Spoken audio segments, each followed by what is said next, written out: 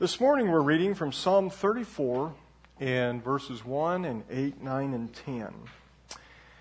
And the subject is it a sin to not be thankful? Something to think about. Psalm 34, 1, 8 to 10. Let's stand together for the reading of God's Word.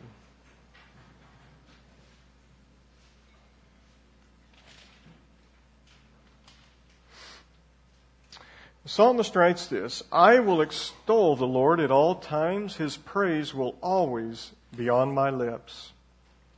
Verses 8 through 10. Taste and see that the Lord is good. Blessed is the man who takes refuge in him. Fear the Lord, you his saints, for those who fear him lack nothing. The lions may grow weak and hungry, but those who seek the Lord lack no good thing. You may be seated. This past Monday was a beautiful, gorgeous day. And about noontime, I made an errand or two, and I was driving through the streets of Derby, and I noticed that the Bradford pears were just gorgeous. You know, in fact, they some of them I noticed, I don't know if you've noticed this, one side of the tree will kind of be one shade and another side a slight bit different.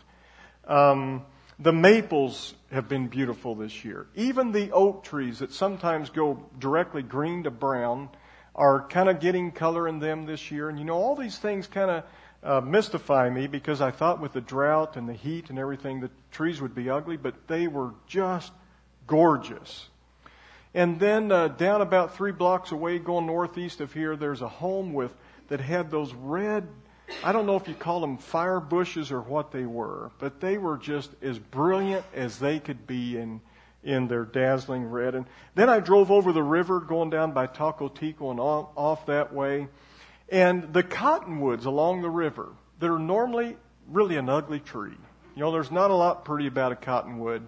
And just all along the river bank was just a long hue of yellow, bright yellow, just gorgeous. So I told Cheryl, I said, you know what?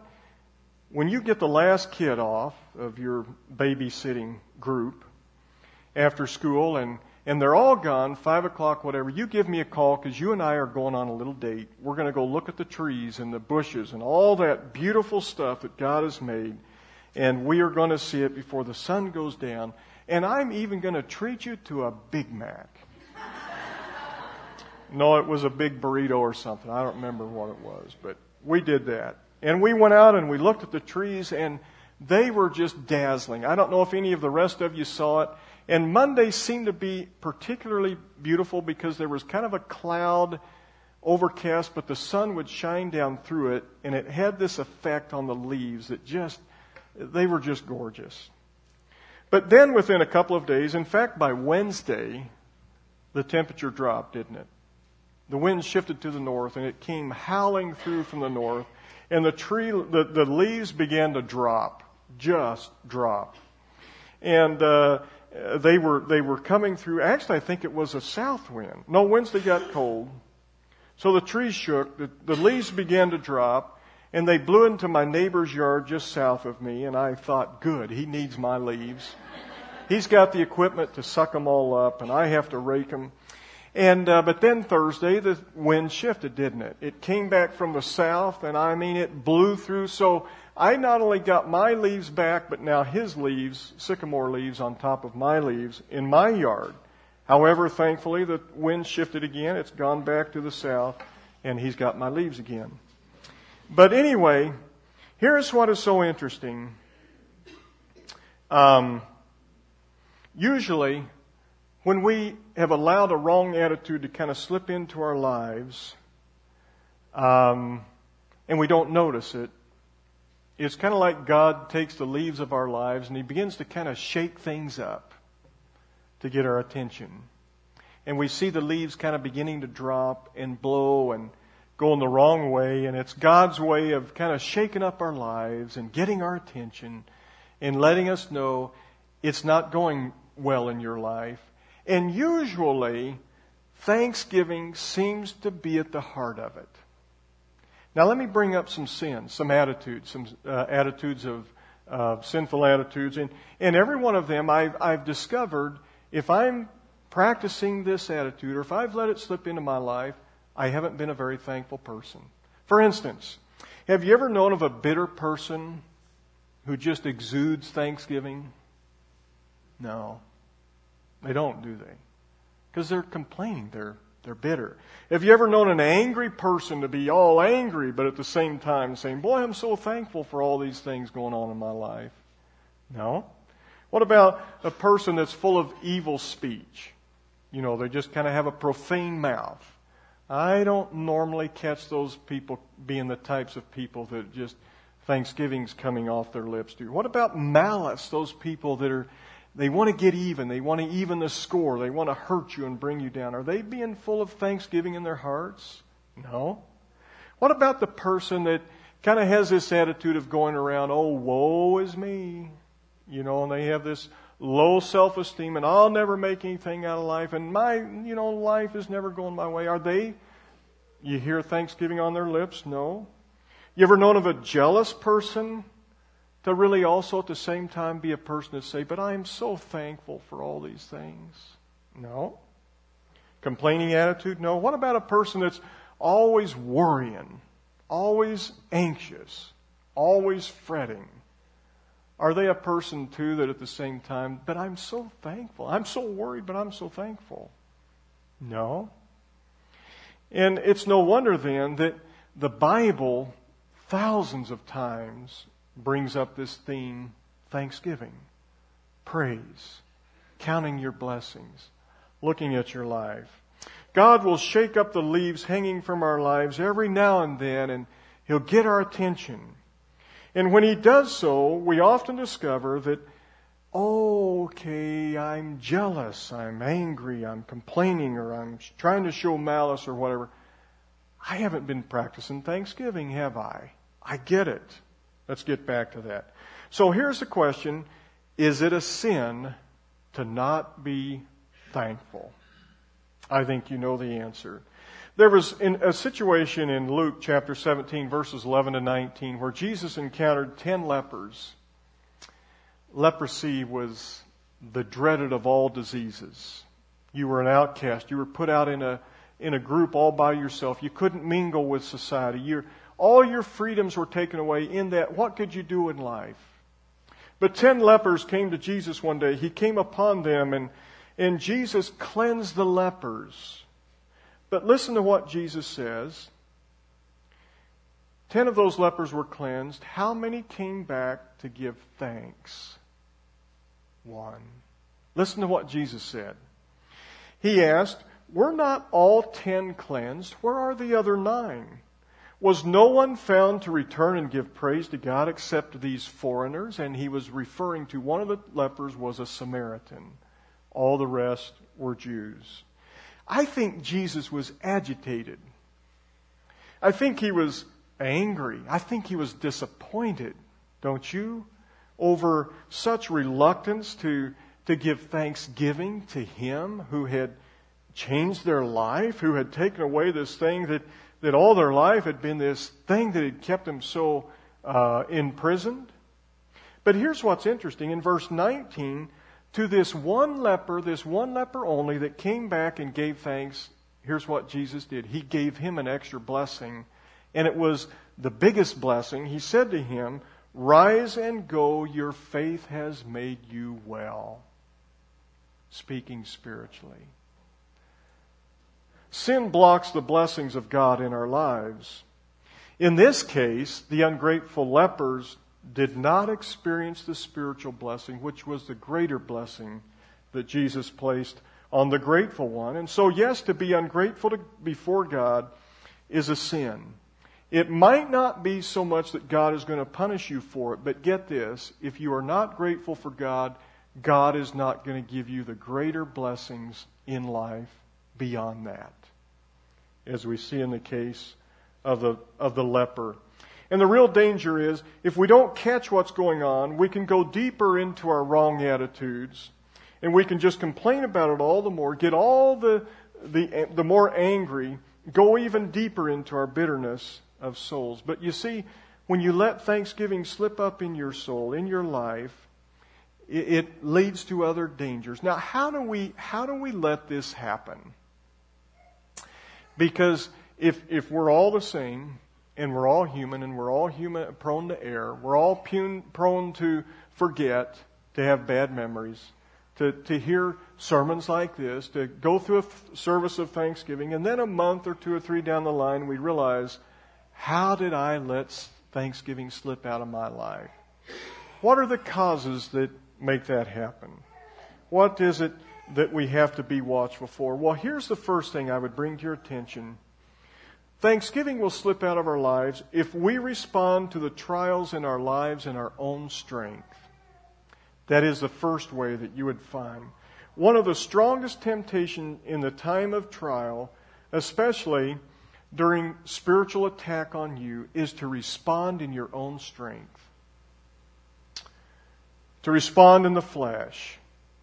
Anxiety, self-pity, resentment are the ways that we respond when life isn't going our way, isn't it? Isn't that what we do? But see, here's what Satan does. He begins to target the vulnerable places in your heart, and then he begins to tear down your confidence in God. And then his goal is, now listen to me, Satan comes along and he attempts to get you to agree with him on the lies he puts before you. And he gets you to start focusing on the seemingly overwhelming situation at hand. That is what Satan does, isn't it? He gets your eyes off. He gets you to focus on the lies in life that aren't true. And when we respond to the trials in our lives in our own strength, we always do that. Satan will put that trick on us again and again and again. Here's the second thing we do that when Thanksgiving slips out of our lives, it's because we've begun to walk by sight instead of by faith. We wake up, God, I don't see it. Satan sweeps in again and he begins to feed off of that. He begins to feed into our minds, our thoughts and things that are not right, that are not truthful. And so we're walking by sight, and God says, walk by faith. 2 Corinthians 5:7, therefore, if anyone is in Christ, he is a new creation. The old is gone, the new has come. And so there's a verse challenging us to walk by faith. We are new creatures in Christ. The old hopeless days are gone. The new days filled with hope and so much more in Christ are here. Walk by faith, not by sight. And therefore, as we await His answers to prayer, we should at the same time be pursuing a deeper relationship with Christ. Okay, God, I don't see it, but that doesn't matter. I'm walking by faith, and as I walk by faith during this time, you are going to make me grow, aren't you? And I'm going to get stronger. So we use the time. Number 3, we forget that God wants to meet our needs. Did you know God wants to meet your needs? Throughout the Scripture, God's always telling us, ask, and you will receive. Bring it to my attention. Let me know about it. Read such passages as Matthew 7:7-10, Philippians 4:6-7, 1 John 5:14 and 15, and all kinds of passages that get us to remember God wants me to bring my needs to Him because He wants to meet my needs. And we have slipped in our practice of thanksgiving because we've forgotten that. We've doubted that. And Satan has led us down the path of believing in his lies. Remember the angel of the deceitful angel that comes as an angel of light, makes his lies sound like, oh, these are coming from God, but they're not coming from God because God doesn't do such things. The fourth thing we do is, this can be a big one for some of us, we tend to go too much by our feelings. Sometimes we don't feel like praising God, do we? And sometimes our feelings are really, we're struggling. But do your feelings tell you where you're at? Do you go by your feelings when you're supposed to be going what God is really going to bring into your life? Do you go by your feelings on those things? That's a pretty bad barometer, isn't it? Certainly not by faith, certainly not by the Word of God. And see, here's the way we need to work it. When you don't feel like praising God, do it anyway. Why? Because in time you're going to begin to discover, I'm beginning to feel it now. I didn't feel it a minute ago. I felt like I didn't want to do anything of the sort, but I'm practicing it. I'm beginning to feel it. It's coming to me. And it will gradually open up your heart to natural thanksgiving as you begin to recognize His goodness in your life. Here's the fifth thing. Why we slip in our practice of thanksgiving. We simply leave God out of the equation. You know what's interesting? And most of us here are very fortunate. We have jobs. And we need to be thankful for them, don't we? And not everybody has a job, and I know that. But here's what's interesting. There's an enormous amount of talk on the economy, isn't there? I mean, that's what the next presidential election will be all about. It already is. And we talk to each other about the economy, and we talk about the stock market, and we talk about so many different things, and the cost of living going up. But you know what? I think sometimes God is a little disheartened with us Christians. I really do. Because I think sometimes we talk to each other about the economy and we can make it sound pretty bad, and we go back and forth, and by the time we're done talking to each other, we haven't encouraged each other. We just feel all the bluer about the whole thing. And here's why I think God is disheartened. God is kind of like He's here, and He's watching two people talk back and forth, and He's saying, hold a minute. Can I be a part of your conversation? I'm up here. Anybody notice me? You're pretty disheartened about the economy, but where am I? Have I just dropped off the earth and not around anymore? Not a part of the equation?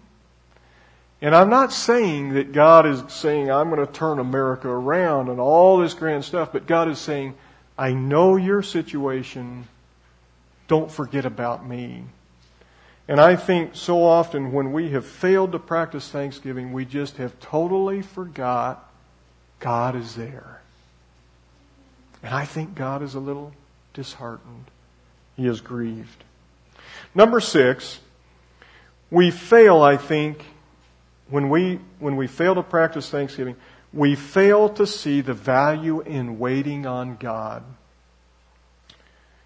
If you want to grow in godliness while waiting, you must begin with the truth of Scripture and God's trustworthiness as Heavenly Father. Sometimes God wants to teach us so much more because we're waiting. And we just don't want to do that. We just, God, you're a little slow. I'm not sure you're really going to come in time. And God is saying, but, yeah, I know, but there's some things I'd like to work on in your life and some rough edges, and we can do it during this time. Be thankful. Work with me, and I'll make you something beautiful. Well, let's go on here. Here's the things to practice, or here's the way to beat having an ungrateful spirit. Let me bring up some things that come out of our Scripture. Number 1 is to practice praise all the time. The psalmist says, I will extol the Lord at all times. Did he say when things are going good? When he feels good? When he sees God? No. It says, I will extol the Lord at all times.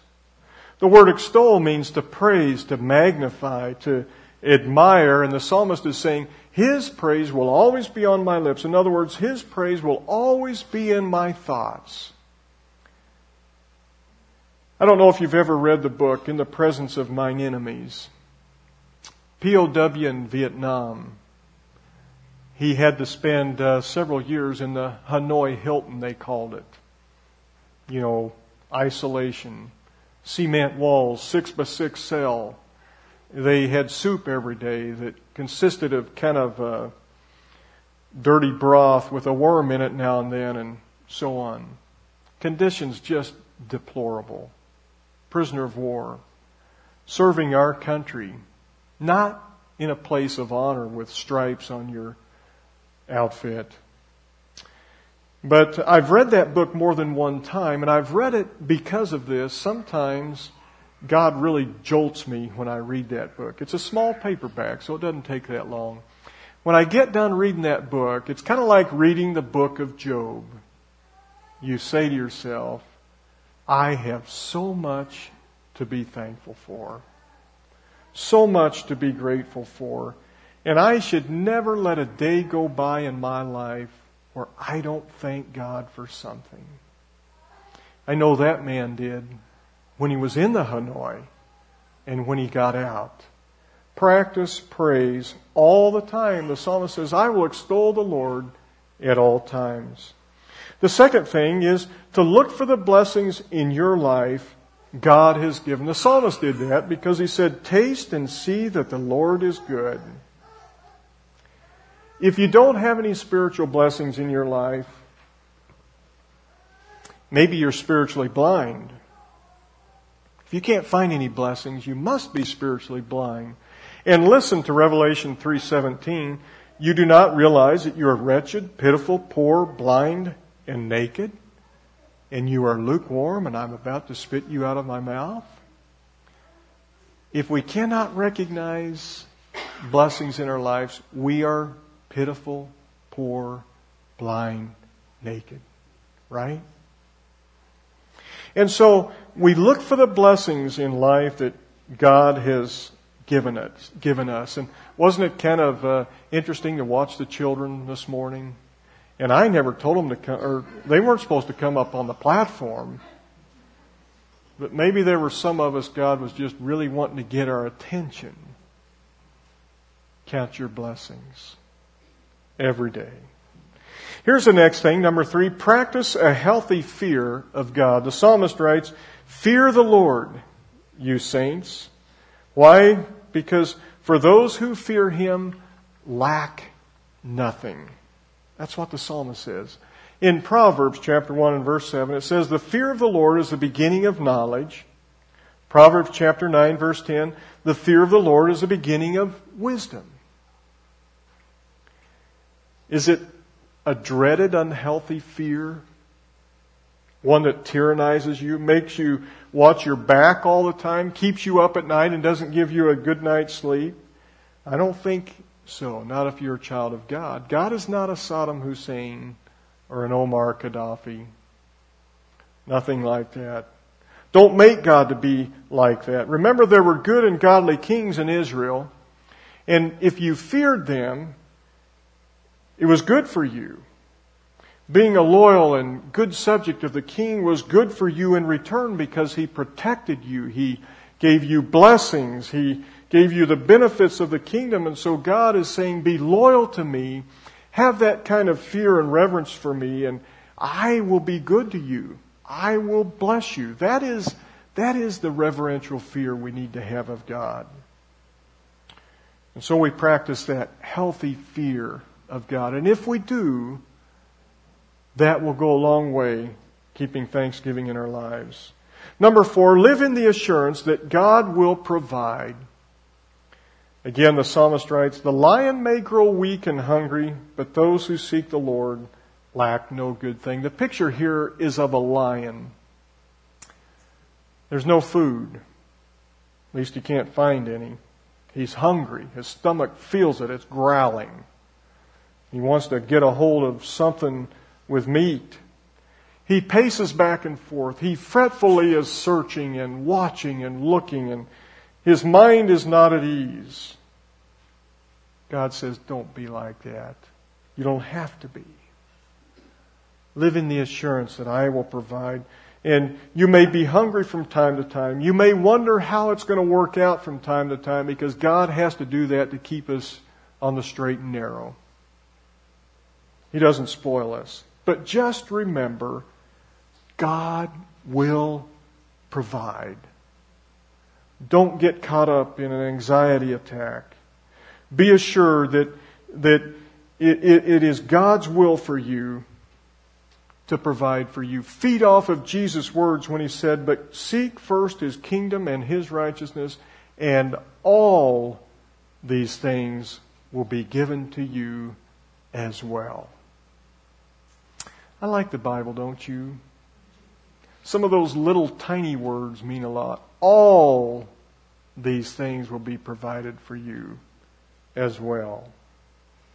How are the leaves in your life right now? Is God kind of shaking them up a little bit? Getting your attention? Has He shown you that you need to do a little better job at Thanksgiving? Good. Because He does that with me. No doubt you're not alone. He shakes us all up a bit from time to time, and just respond in a good way. And here's kind of a really earth-shaking little email quote I want to leave you with as we conclude this morning. Boy, when I read this and Donna Peterson sent it to me, it just kind of sent chills down my spine. It just kind of scared me a little bit. But think about this. What if you wake up today with only the things you thanked God for yesterday? Would you be a pauper? Scary, huh? And yet, how truthful it is as an exam, a test God wants to use. Well, today, I thank God for the really important things, beginning with my salvation. Nothing tops that, right? Make Thanksgiving a real part of your everyday Christian living. It is just something you cannot afford to live without. Let's pray.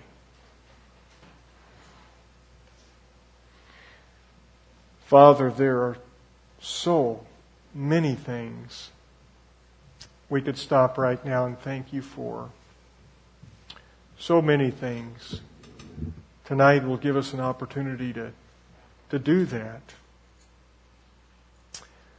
But most importantly, Lord, we are human and we are prone to forget. We are prone to err.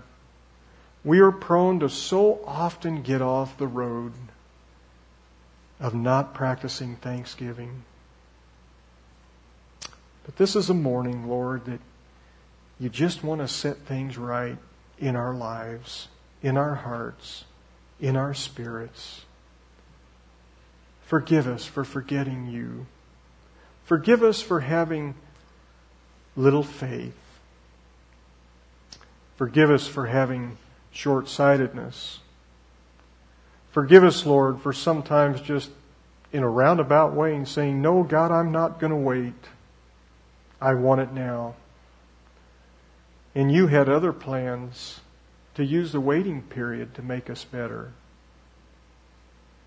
Lord, I think we all kind of fit in the same boat at times. So this morning is just kind of confession. Forgive us. But Lord, one of the things we are so thankful for is You always forgive.